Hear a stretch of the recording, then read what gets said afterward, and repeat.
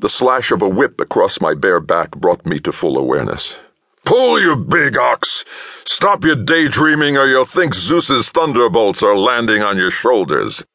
I was sitting on a rough wooden bench along the gunwale of a long, wallowing boat, a heavy oar in my hands. No, not an oar, a paddle. We were rowing hard under a hot sun. I could see the sweat streaming down the emaciated ribs and spine of the man in front of me. There were welts across his nut-brown skin. "Pull!" the man with the whip roared. "Stay with the beat!"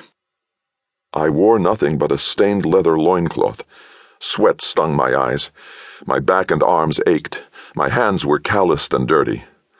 The boat was like a Hawaiian war canoe. The prow rose high into a grotesquely carved figurehead. Some fierce demonic spirit, I guessed, to protect the boat and its crew. I glanced swiftly around as I dug my paddle into the heaving dark sea and counted 40 rowers. Amidships there were bales of goods, tethered sheep and pigs that squealed with every roll of the deck. The sun blazed overhead. The wind was fitful and light. The boat's only sail was furled against its mast. I could smell the stench of the animals' droppings.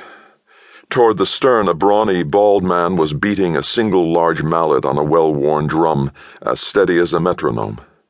We drove our paddles into the water in time with his beat, or took a sting from the rowing master's whip. Other men were gathered down by the stern, standing, shading their eyes with one hand and pointing with the other as they spoke with one another.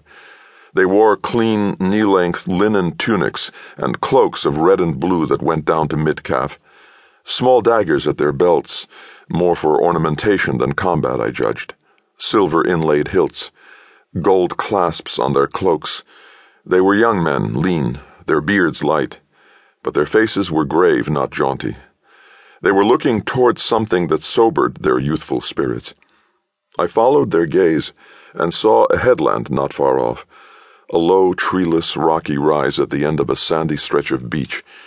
Obviously, our destination was beyond that promontory.